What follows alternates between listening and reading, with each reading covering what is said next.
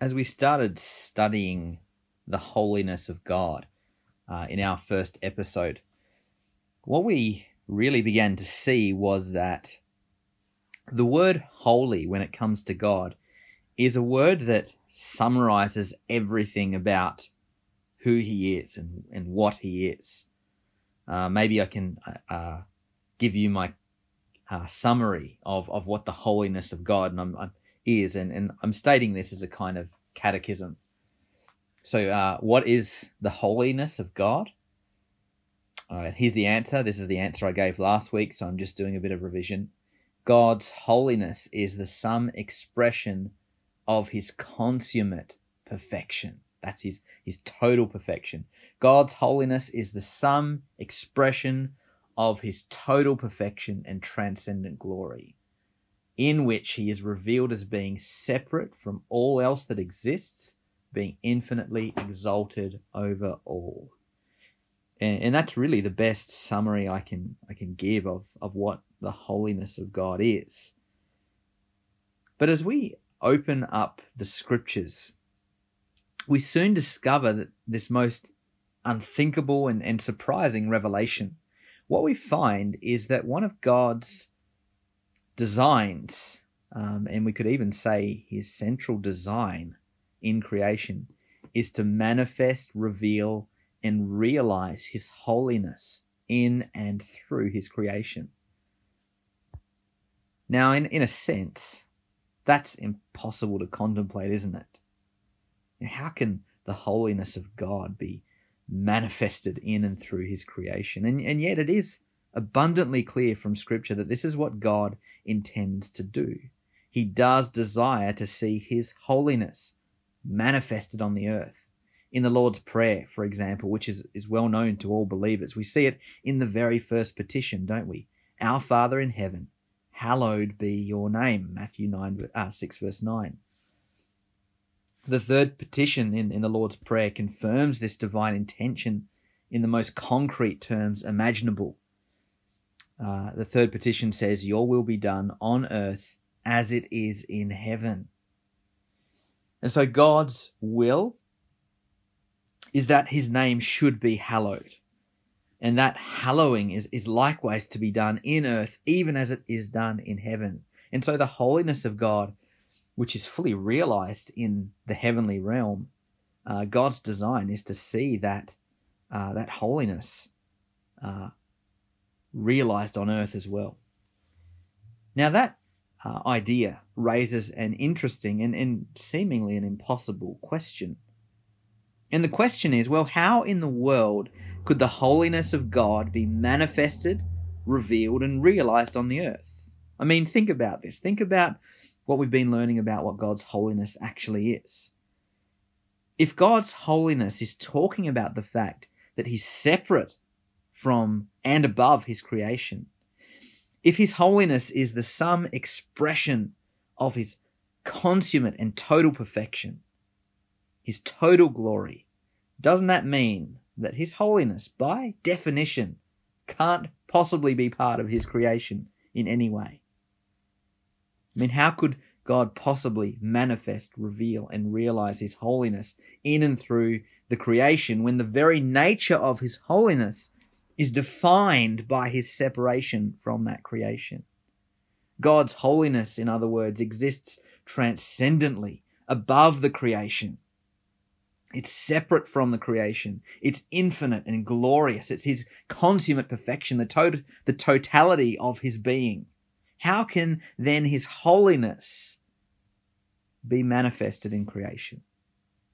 Well, let me say, there is a glorious answer to this exalted question. To begin with, this word hallowed, it's a verbal variant of the noun holy. Holy is the thing, hallowed is the doing of the thing. Whereas holiness refers to God's transcendent separation from all things, to hallow a thing refers similarly to the setting apart of a thing, and particularly to the sacred dedicating of that thing to God and or his purposes. When something is hallowed, it entails that the treating of that thing as holy, which is to say, it entails the treating of the thing as being dedicated to God. God's personal holiness is his separation, his exaltation, his total perfection over and above all that is created. When a created thing is hallowed, it obviously doesn't share in his divine nature. But what does happen when a thing is hallowed is that it's set apart in dedication to the holy God. There is then a distinction to be made between the holiness of God, which is infinite and exalted, and the holiness of a created thing, which is a kind of creaturely reflection of the divine holiness. God is holy by nature. Created things, in a distinct and separate sense, are holy by virtue of being dedicated to God. In 2 Corinthians chapter 6, we have a very clear presentation of the kind of creaturely holiness that I've been talking about here. The passage is worth quoting in full, so let me do that for you before we open it up a bit. 2 Corinthians 6, verse 16 through to 7, verse 1. The Apostle Paul says, "What agreement has the temple of God with idols? For we are the temple of the living God, as God said, 'I will make my dwelling place among them and walk among them, and I will be their God, and they shall be my people.'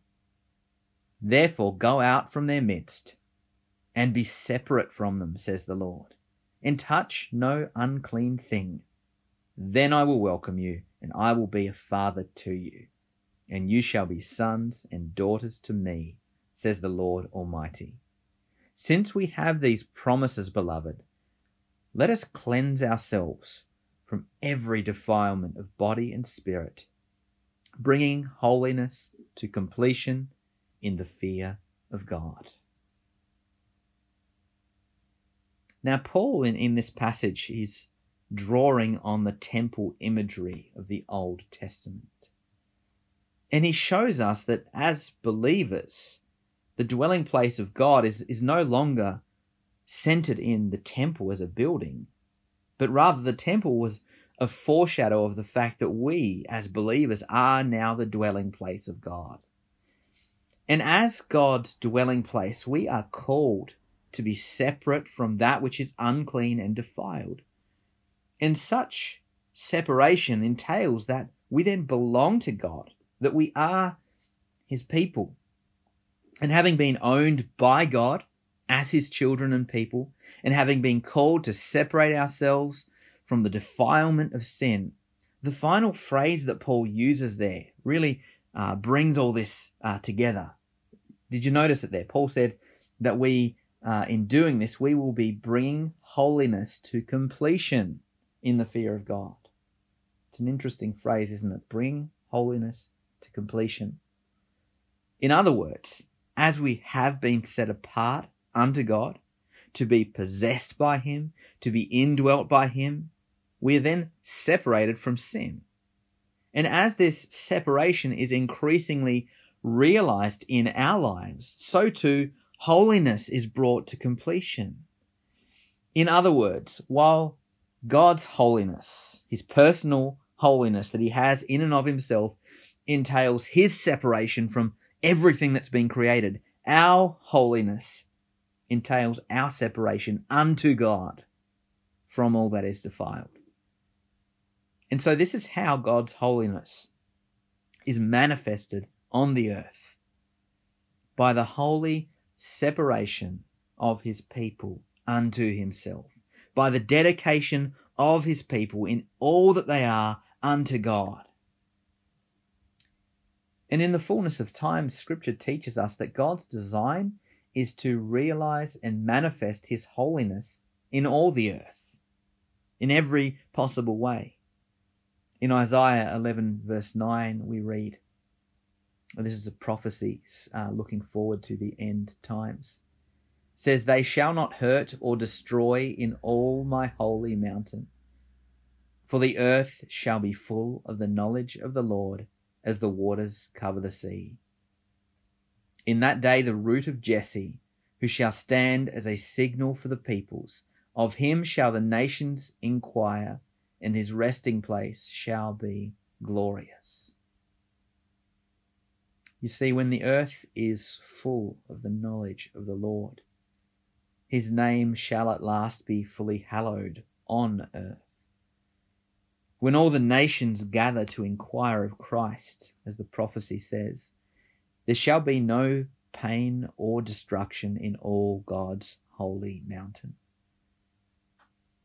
At this point in time, the time in which we now live, as we live in a fallen creation, holiness on a creaturely level is thus primarily an act of separation and an act of cleansing from that which is profane and unclean and unholy. In the new heavens and the new earth, that won't be necessary. We will have been fully cleaned, fully washed, fully dedicated unto God. When God made the world in 6 days, he looked and saw that all was very good. Through the redeeming work of Christ, this cosmic holiness shall again be realized in the earth. The question for each of us is, where do I find myself in this picture? Have I come to inquire of the root of Jesse? And that's a reference to Jesse was the father of David, of course, and David was the one through whom Christ was promised as a saviour to come.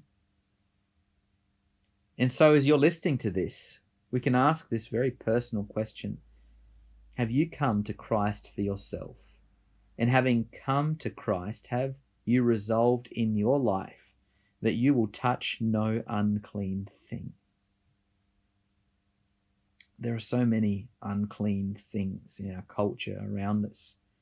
And I think we often excuse ourselves and give ourselves leave to welcome those things into our hearts. But brothers and sisters, this is not our calling. Our calling in Christ is to be wholly dedicated unto him. And so is there anything in your life, any defiling influence that your heart continues to cling to? God calls us to a life of total dedication to him, a life of total and increasing delight in him. And that means that we need to put off and put away all that is defiled. Now, our sinful hearts may mourn at this prospect, but the more we come into the true ownership of this in our lives, the more we will find that we truly and actually have life and life abundant. Because the mud puddles of sin simply cannot compare to the cleansing fountain of Christ. I know what it's like to find reluctance in your own heart, reluctance to let go of those sins that we so treasure, we so relish. But make no mistake, it is for our good that we must keep ourselves from idols, 1 John 5:21. Brothers and sisters, in prayerful reliance on God, let's be done with the corrupting influence of sin in our lives. Be holy as I am holy, says the Lord. Now, just in closing, again, let me summarize what we've covered in the first 2 episodes here. I'm going to give you 3 catechism questions and answers to summarize everything that we've covered so far and learned. So first, question 1. What is the holiness of God? Answer: God's holiness is the sum expression of his consummate perfection and transcendent glory, wherein he is revealed as being separate from all else that exists, being infinitely exalted over all. Second question: how does God's holiness reveal his excellence? Answer: God's holiness reveals his excellence by showing us that he infinitely transcends all the excellencies of his creation and is thus utterly incomparable in every way. And third question, and this one really summarizes what we've covered in this episode. Third question, how does God manifest his holiness on the earth? And here's the answer. Although God created all things as holy unto himself, all was defiled by the fall of man. Through salvation in Christ, God is now manifesting his holiness by setting apart a holy people unto himself to live and rule in the new heavens and the new earth.